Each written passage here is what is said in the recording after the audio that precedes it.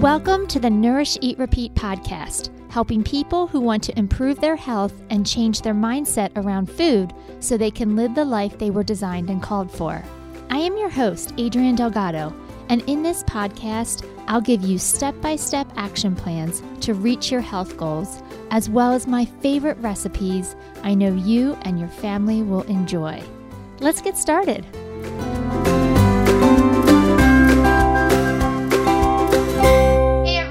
Welcome back to another episode of Nourish, Eat, Repeat. My name is Adrienne Delgado. I'm a registered dietitian, and today I am super excited about our episode because we're going to talk about a topic that I feel really passionate about.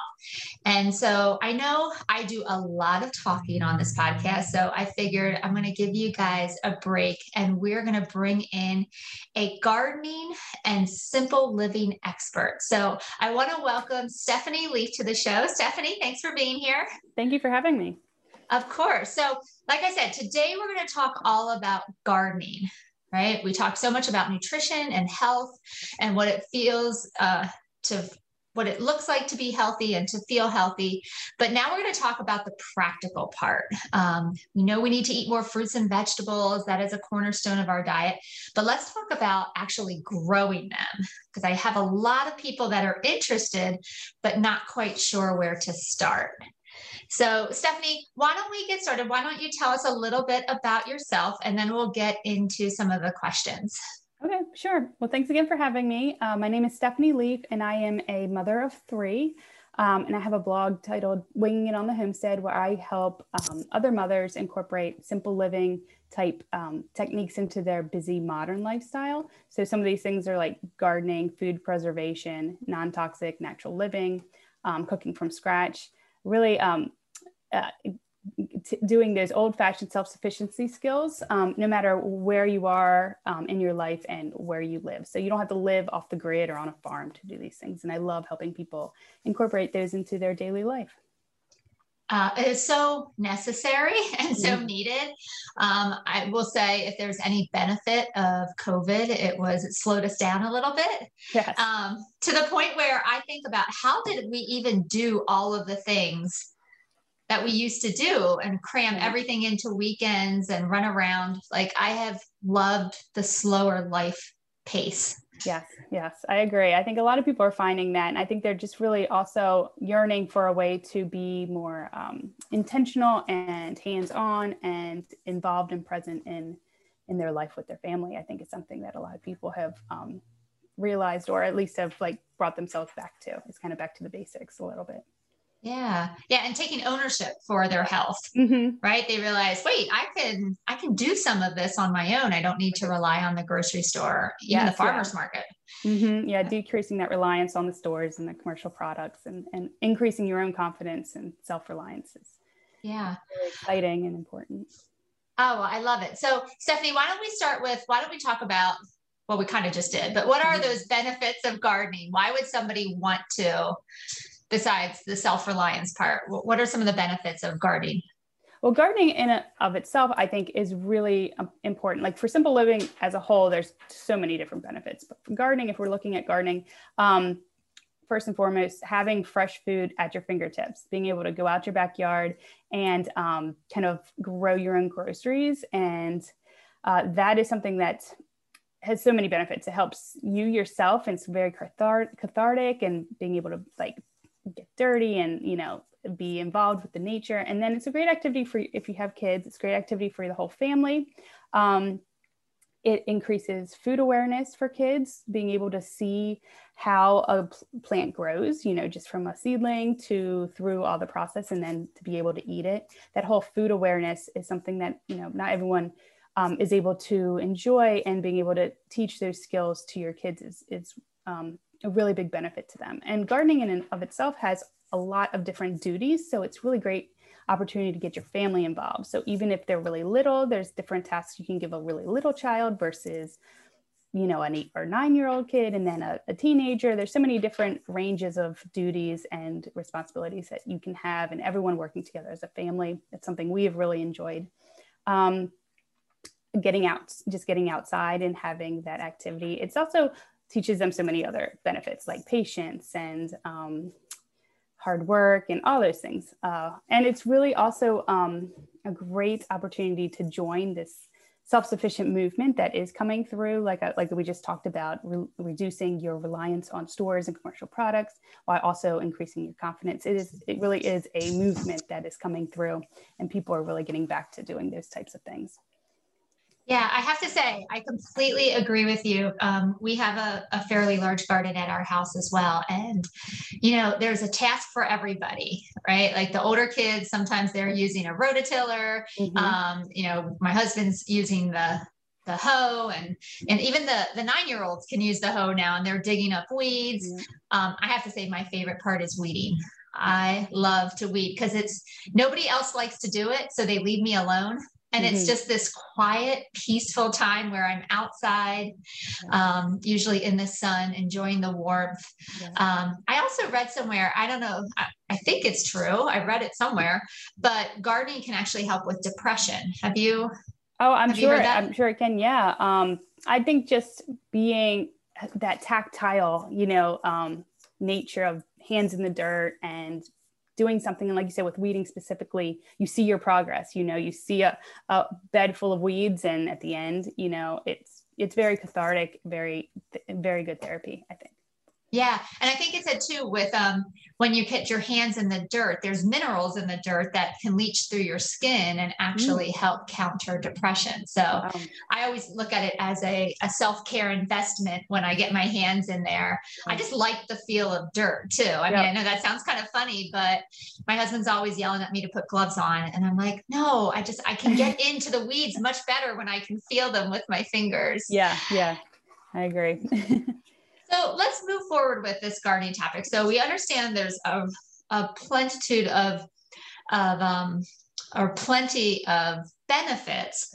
How would somebody even get started with gardening? Because it can feel very overwhelming.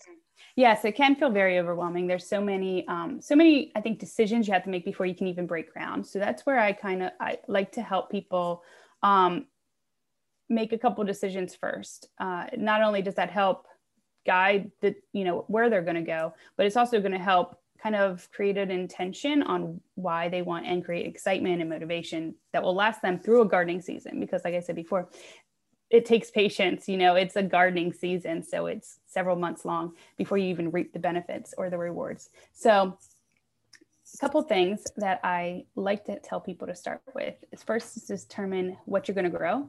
Then you're going to determine when you're going to grow it, and then you're going to decide how or where you're going to grow it. So what, when, and where. So first thing, I don't know if you want me to go through all like the steps of these. Do. Okay. So the first thing you want to do is you want to decide when. So there's a couple of things you need to determine. You need to decide what growing zone you're in. And that's something super simple you can find online. If you go to, I think the Old Farmer's Almanac has it, you just put in your zip code, it'll tell you your growing zone. That is based off of your average freeze dates. So that will tell you, if you do more research based on your growing zone, what grows best in that growing zone, what won't grow in that growing zone. Like, if we're Mid-East, Maryland, or it was where I'm located, I'm not going to be able to grow oranges, right, per se, but there's lots of other things that I can grow in my zone, which is zone A, zone B. So that's something important to know. Then you also want to know your first and your last freeze dates, because that's going to determine when you can actually put things in the ground. So coming into spring, you want to know your last freeze date, which is the last date that you can expect there to be frost overnight. If you put plants in before them, especially if you have heat vegetables like tomatoes and peppers, they're going to be killed by a frost. So you don't want to put anything in before there. So for me, it's typically mid to late April. So that's why we around my area don't usually do anything till Mother's Day, right? So we want to give it like an extra week. That way we know all the threat of freezing frost overnight is gone. So finding out those dates, two important things. The first freeze is your freeze going into the winter, so in the fall. So you want to know that. So you want to make sure that all of your plants are out. You're not expecting any harvest afterwards. So that's when to plant. Then you want to know what you want to plant. So to really determine what your family eats. So I tell people to think about, what does your family like? What does your family eat the most? What is the most expensive stuff at the grocery store, right? So my family really likes, believe it or not, my kids really like broccoli. So I'm not arguing with them on that, but my kids love broccoli. So I would want to plant a lot of broccoli. And it's something that freezes easily. So it's something I can do a big crop of, and I can preserve it. If I do it correctly, I can preserve it for the rest of the year. Things like asparagus, which might be a little bit more expensive or whatever, depending on where you are, that might be something you grow if you eat a lot of that. Tomatoes, things that you that you're going to eat. One year when we first planted, I planted a bunch of eggplant. Not that I don't like eggplant, I do like eggplant, but I wasn't prepared to cook that much eggplant, right? I didn't have that many recipes. At that point, it was just my husband and I, and we did not need eggplants upon eggplants. So that's just something to think about what you want. And plus, having the idea of what you're going to plant really gets you excited, thinking of all the recipes you have. So I would make a list of everything that you want, and then cross list that with doing some research on your growing zone and see what grows the best. So that's one thing to do. And then where you're going to grow. So there's a couple options in your location. Now, your location is important as far as whether you're going to grow in a garden bed, which is directly in ground, whether you're going to do raised beds, you're going to do containers, or whether you're going to do something that's called edible landscaping, where you're just planting things within your current landscaping. So if you have a flower bed, or if you have some bush line, that kind of thing, you can plant things in there. So those are some options. You want to monitor for full sun, or at least 6 to 8 hours of sun for a lot of vegetables. You also, when determining a location, make sure it's not, especially if it's your first time, what we did was we made sure it was close to the house, because I had a baby. So really the only times I was going to be able to do any kind of extra gardening was at nap time or after they went to bed. When you have that extra hour before the sun goes down. So I didn't want the garden really far away from the house, because I didn't want to be away from the house to garden. So just those kinds of things. If this is your first time, I would recommend doing something that's not permanent, like containers. Just, get some containers, test some things out, some plants that you really like. That way they can be moved around. It's much more flexible for you than digging up a plot of dirt in your yard and not knowing if that's exactly where you want to put it. So containers can be moved from one area of the house to the other, or inside or under a porch if you need to be. So, and that is also really great for small spaces, because there's a lot of things, I think that's a lot of hesitation for people, is they think they don't have enough property. Whether they just have a balcony or they have a porch, there's tons of options as far as growing vegetables and herbs and lettuce and all those types of things, even if you don't have a ton of property.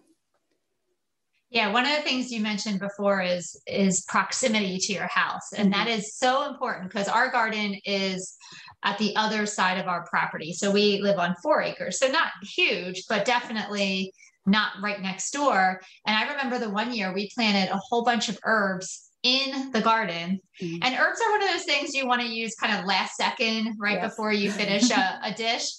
And I don't think I used a single herb the entire summer, because I was like, oh, it's all the way up there. By the time I walk up there and forget it, we just won't use it. So I learned very quickly, put your herbs right around your house, literally in the flower beds right outside a door, because then you're probably more likely to use them. Yeah, absolutely. It's also important for especially if this is your first or second garden, you're going to want to do a lot of observations. So you don't want to hike all the way down to your garden. You want to do it as you walk to your car or walk in the house. Just take a couple seconds to check out your garden, make sure there's no pests. Otherwise it's, I'll get to that later. And you don't get over there. So yeah. Yeah. And gardens have a mind of their own. Some days it's a lot of patience. And then the next thing you know, you're like, what the heck? Yeah. It's all up at once. Yeah. Sometimes it's a lot, hurry up and wait. And then it's all at once. And but you don't know that until you have a couple years, you try. So like I said, close to the house as possible. will Yeah. help And the you other out a thing lot. we found that can be helpful is offsetting your plantings, right? Mhm. So if you're going to plant a lot of tomatoes, you don't necessarily have to put them all in the ground at the same time. You Right. can put some in and then, or we do that with green beans, string Yep. beans.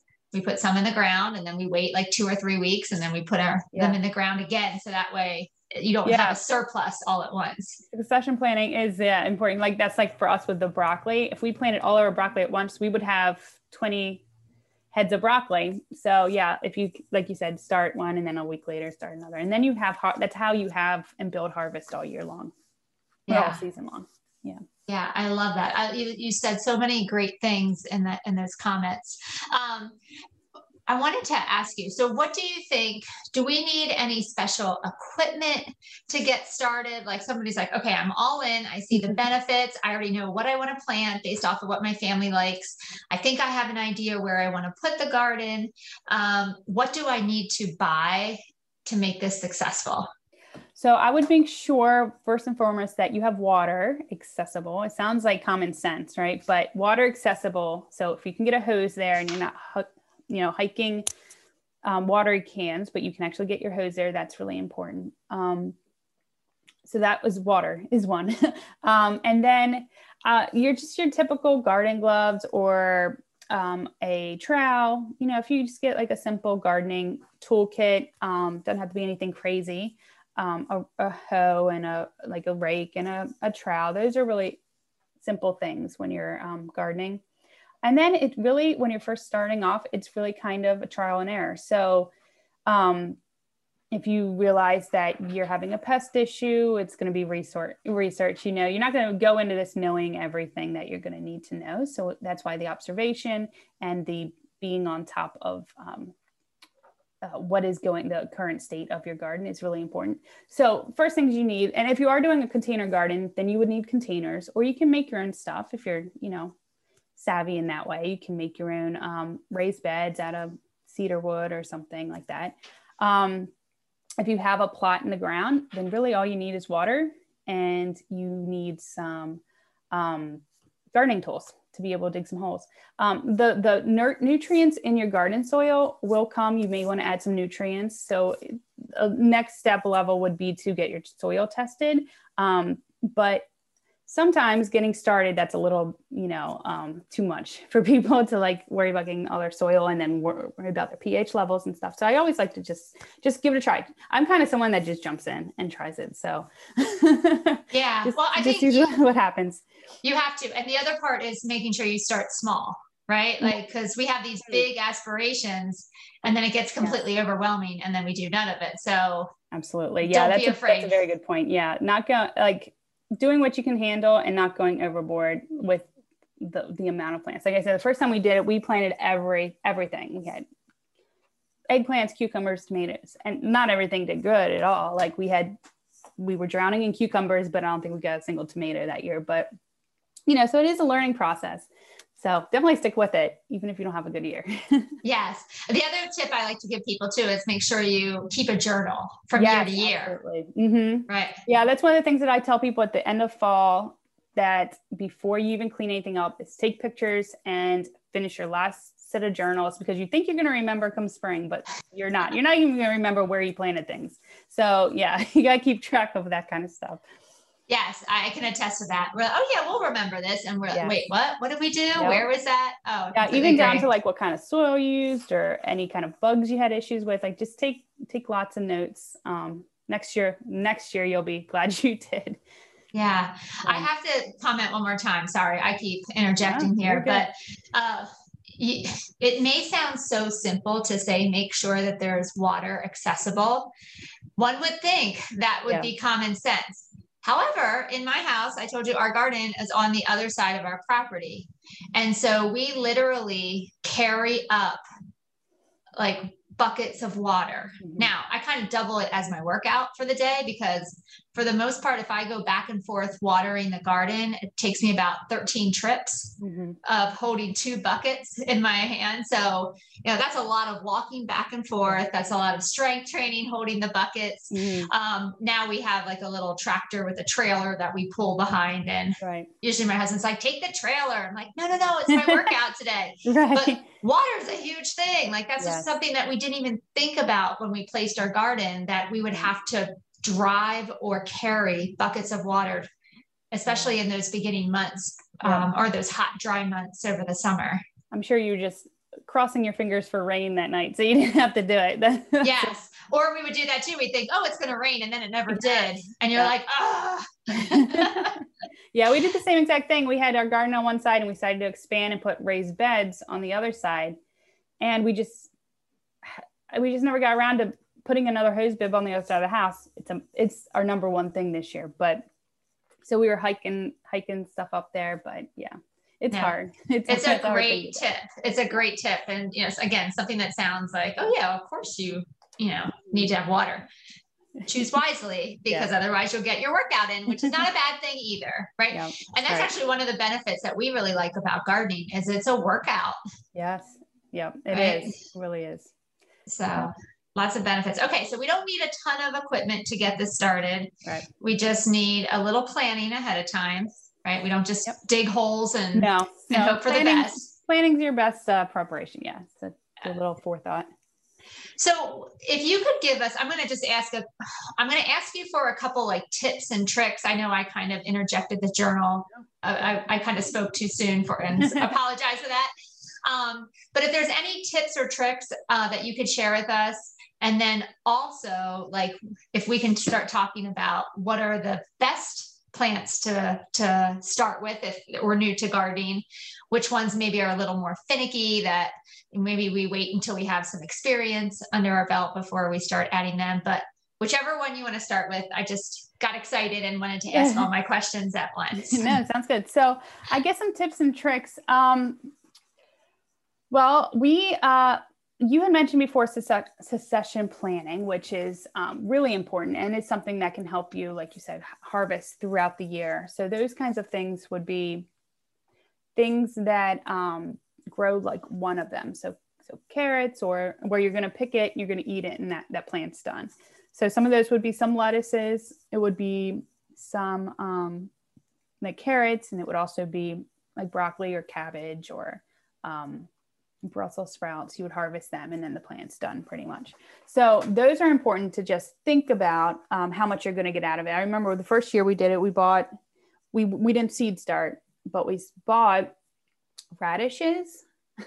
And if you buy a radish, it's one radish in there, right? And you're buying a plant. So there's a very expensive radish, like $1.50 for a single radish. So anyway, so you just want to kind of think about that kind of stuff. And then you also, one of the tips that I do to help add nutrients is, it's going to sound strange, but when you're digging, especially for tomatoes, when you're digging a hole, to put an egg in it and to crack the egg. And then that adds calcium and other nutrients into the ground. And that really helps get it off to a good start.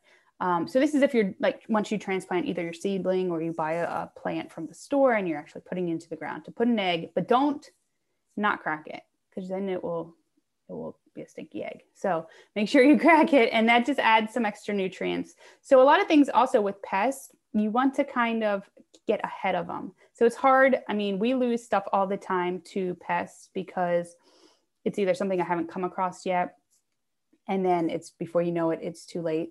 But things like broccoli, cabbage, Brussels sprouts, if you have anything like pantyhose around, if you have netting, but not, it's got to be a certain pest netting. Like it can't be thick, because these moths will lay eggs and then you'll get cabbage worms, and they will completely decimate your plants. That's what happened to us a couple years ago. So now we do like covering. So once you start seeing fruit, you cover them with like a netting. So those kinds of things are really important. So just before you even get started, take a look at possible pests of the plants you've done and see if there's any prevention methods you can take just kind of be a step ahead of, because once a lot of these things come through, they're going to decimate your whole plant and there's really no coming back from them. So like I said, there's things you're going to have to learn along the ways, but just take an extra second once you've decided what you're growing to really find out what the most frequent pest from them is. Does that make sense?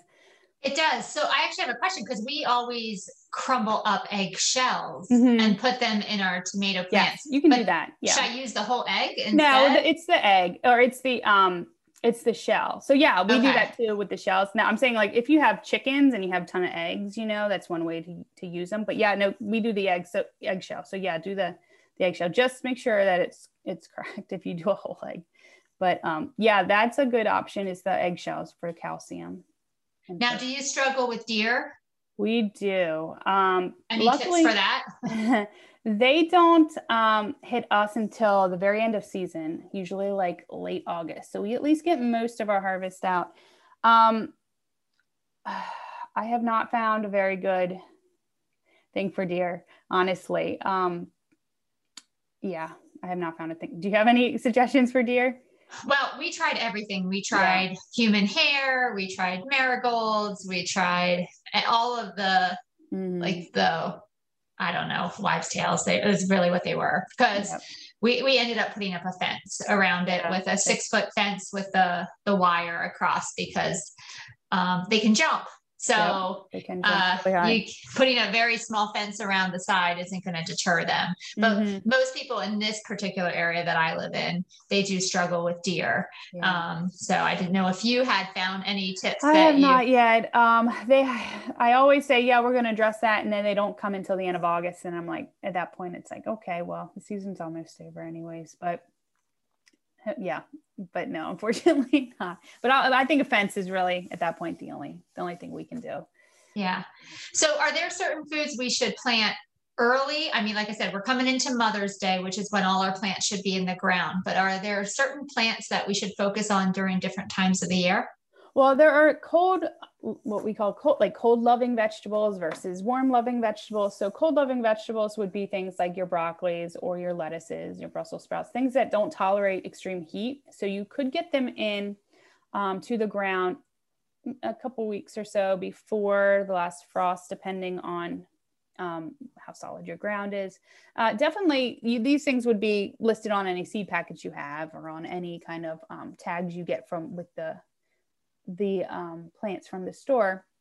But some of those things you can start now. We started our seeds for tomatoes and peppers and all those things 2 weeks ago, but they won't go into the ground. Like tomatoes and peppers won't go into the ground till after Mother's Day, or Mother's Day weekend, around there.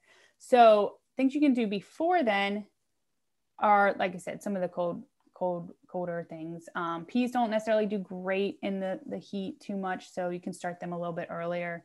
But the brassicas, the broccoli and the cabbage and the lettuces or something. Spinach is really hardy, so you could start spinach now. These kinds of things. Herbs, I always like to do herbs and start them and then take them outside whenever it's ready, because we'll start them inside. So it's important to note, just real quick, we're taping this episode in the middle of March. Right. So if you are going to do seeds and you're going to start your plants from seeds, you want to start thinking about doing that late February, early March. Is that about 6 to 8 weeks before your last freeze date? So, so if it's typically what tomatoes are, and like I said, it says on your tags, but typically tomatoes and peppers are 6 to 8 weeks before. So, that would have left us about like beginning of March-ish for like an end of April, beginning of May, last freeze date. Okay. What do you think are the easiest plants to grow, and what are the hardest? Well, I always like to tell people to start with your herbs. So there's tons of herbs you can do. Mint, if you're going to do mint is hardy and it's easy and it pretty much survives anything and will come back, which is why you don't want to plant it directly in the ground. You want to plant it in some kind of container, even if you're going to put it in the ground, to plant a container in the ground, because mint will overtake everything. But it will just, it's a weed. It is a weed. Yeah. So it'll take everything and it's very hard to get out, but mint is wonderful. Your other herbs, your dill, your, lavender, oregano, basil, all those kinds of things are really easy. They're small plants too, so they don't take up a lot of room. So a single plant, you could still get, if you harvested a lot, you could get a lot of use out of it in a small space. And then I would do a lot of lettuce if you can. So your spinach, your butter crunch lettuces, like you could plant like a whole row of a whole bed of different kinds of lettuce, and you could have like a salad garden. Another thing that you could do is peppers are pretty easy. I've had trouble starting them from seed. So if you can get a plant from the store, but peppers are easy once they're established, they really do really well. Some of the more difficult things, well, for me, actually, zucchinis and squash. I mean, I'll be drowning in zucchinis and squash by the end of, mid-July. Do you have trouble with them or? No, we don't have any trouble with them. We have like baseball bat size zucchinis. And every year I tell my husband, please only plant 2 plants. Yeah, right. And every year we're like 7 to 10. I know. And there's always one where you think you harvest them all, and then you find the next day you find like that baseball bat. That's why I like to try and harvest them when they're little, because then it's not as much like, have to use up. So I try to do like baby zucchini. So I try to collect them as they're like smaller, because they're so prolific. But squash and zucchini don't always preserve as well. So I do like to enjoy them when they're fresh during the summer. And cucumbers have always done well for us. We have struggled with beans in the past, and I'm not really sure why. So that's something we're really going to focus on this year. Not that it's more difficult, I'm just saying like we've struggled with them. Some of the more difficult things, I don't really know. We have, I guess it all depends on your area, really, like your location. I'm not so sure that onions and stuff would do too well for, I don't know. I'm trying them this year, but But I think you're right. Yeah. I think it has to do with your growing region, because those are actually plants that grow very easily for us. Right.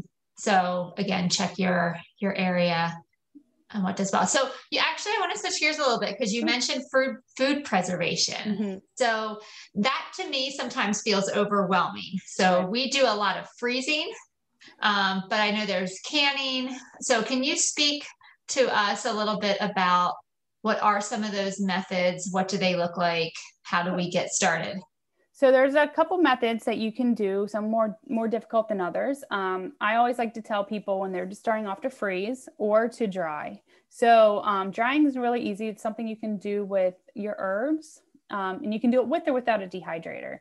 If you have a dehydrator, it takes up much less time, which is, a machine, and they're not that expensive. I think you can find them at the store for like $50 maybe, but if you do a lot of it, it might be worth it, because then you're not using your space like to hang herbs and things. So drying, you could do that a lot with herbs, so if you harvest the herbs and then you hang them to dry, and once all the moisture is removed, then you crumble them up just like you would normal herbs, or normal packaged spices and things like that. You can also dry a lot of things like fruits, that's where you're getting your dried fruits, like your apricots and your pineapples and all those kinds of things, which is much better done with a dehydrator, but you can also do it with your oven. So that's an option, is dehydrating. And then you could also do things like fermenting, which is where and there's a couple of different things. It's basically pickling, but it's like a vinegar and water-based solution that you're preserving your fruit in. And if you can it, and then that's where canning comes in. You can either not can it and just have it in your fridge for a couple months, or you can can it, which then makes it self-stable, right? So like then you can put it on the shelf, and you don't have to worry about refrigerating it.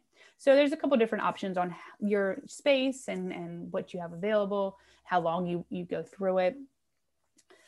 So then you have different kinds of cannings. You have water bath canning, which is good for your tomato sauces and your jams and your jellies and things that are high acidic, where the bacteria is actually killed in the canning process. And then you might need something called a pressure canning, which is a little bit higher grade, to get the bacteria out when you're, or not to get it out, but to ensure that it's, sealed safe, for things that are less acidic, like your broths, if you're canning any kind of meat, you want to do it in a pressure canner, your potatoes, those kinds of things.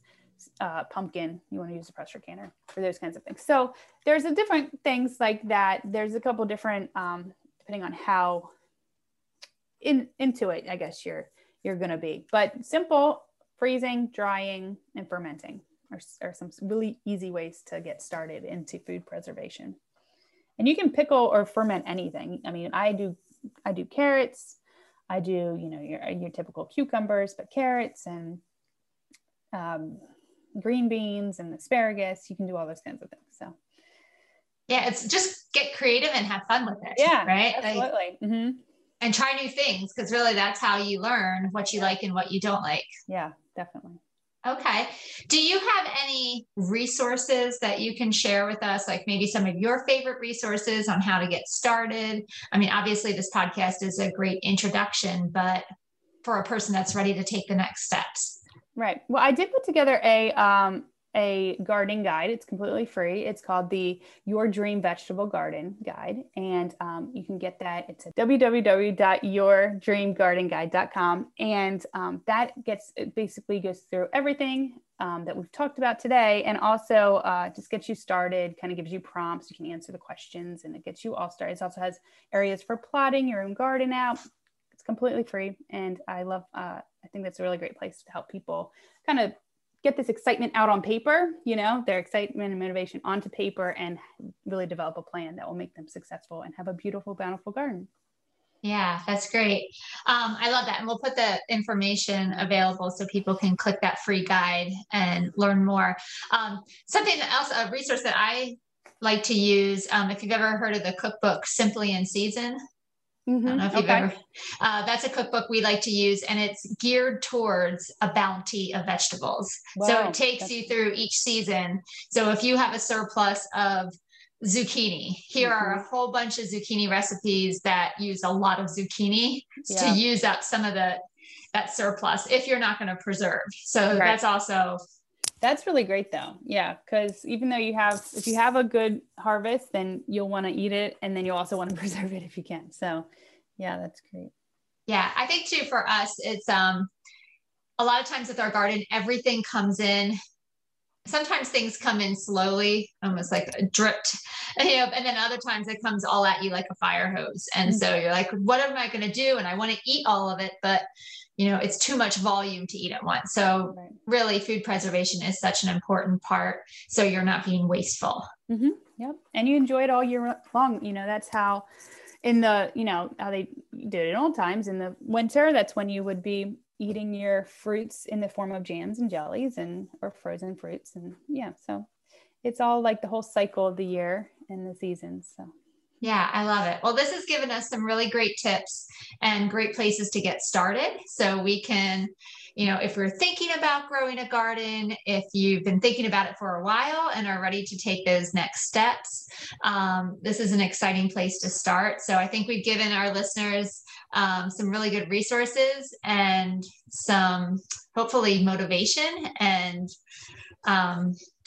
just even hope that this is it's definitely achievable, and you can do it no matter where. You don't even need that much time to just get started and to try some things out, and don't need a lot of property.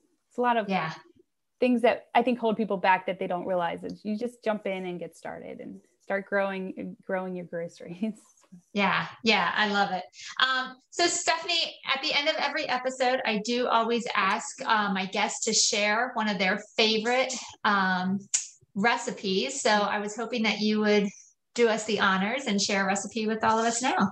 Sure. So this is one of my favorite recipes when I am taking something to a cookout or some kind of get together, because it really is super easy to make. You can use your own garden vegetables in it.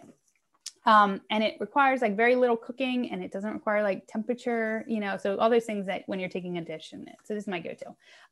It's called a corn, avocado, and tomato salad. It sounds really simple, and it is, but it's it's always a hit. So it's, so if you want exact measurements, I mean, really, I just kind of throw things together, but it's like 2 cups of corn, and you can either use, obviously, if we're doing it in the summer, you want to use fresh corn, but you can use frozen, but I prefer to like lightly boil it. So just enough so it's not raw, but not like cooked and mushy. You want it to be nice and firm. And then you cut it off the cob and you boil it just slightly. And then about 1 to 2 avocados, depending on what you have, just cut into like 1/2-inch cubes. And then a pint of cherry tomatoes or grape tomatoes. So whatever you're growing or you can find in the store, and just have them. And then I like to do about 1/2 cup of red diced onion. And then I like to throw in whatever bell pepper I have, whether that's green or red or whatever I have on hand at the time, about 1/2 cup of that. And then you want to do a dressing, which is 2 tablespoons of olive oil, 1 tablespoon of lime juice, 1/4 cup of cilantro, and then just a little bit of salt, pepper, like a 1/4 teaspoon of each. And then just mix it all together and chill it. And it sounds super easy, and it is, which is why I love it. And people eat it up, and they can eat it with their chips or whatever. It's just a really big hit, and it's super easy. And it's a great thing to take with you for a cookout or. Yeah, because you don't have to worry about mayonnaise, or you don't have to worry about anything that would spoil. That. Yep. This is making me so super excited for summer, because these are like all my favorite flavors. So you are speaking my love language. When you said cilantro, I said, done, I'm in. Yeah. Good. So awesome. Well, Stephanie, we are so thankful that you could join us today. So we appreciate all of your knowledge and all of your input. And we're just super excited to get our own garden started. So yes, thank you for that, guys. That's all we have for today. So I hope this inspires you to take action and to grow your own produce. So thank you so much for listening, guys, and we'll see you next week. Take care. Thanks for listening to the Nourish, Eat, Repeat podcast. If you found this episode helpful, please rate, review, and share with others so we can reach and help more people. For more information about nutrition, how to work with a dietitian, or about any of our programs, visit our website at bodymetricspa.com. Or you can find us on socials. We're on Instagram at Bodymetrics Health, or on Facebook at Bodymetrics Health and Wellness Services. The book, Nourish, Eat, Repeat, is available on our website and Amazon in both paperback and ebook versions. Once again, I'm Adrienne Delgado, and I'll see you next week.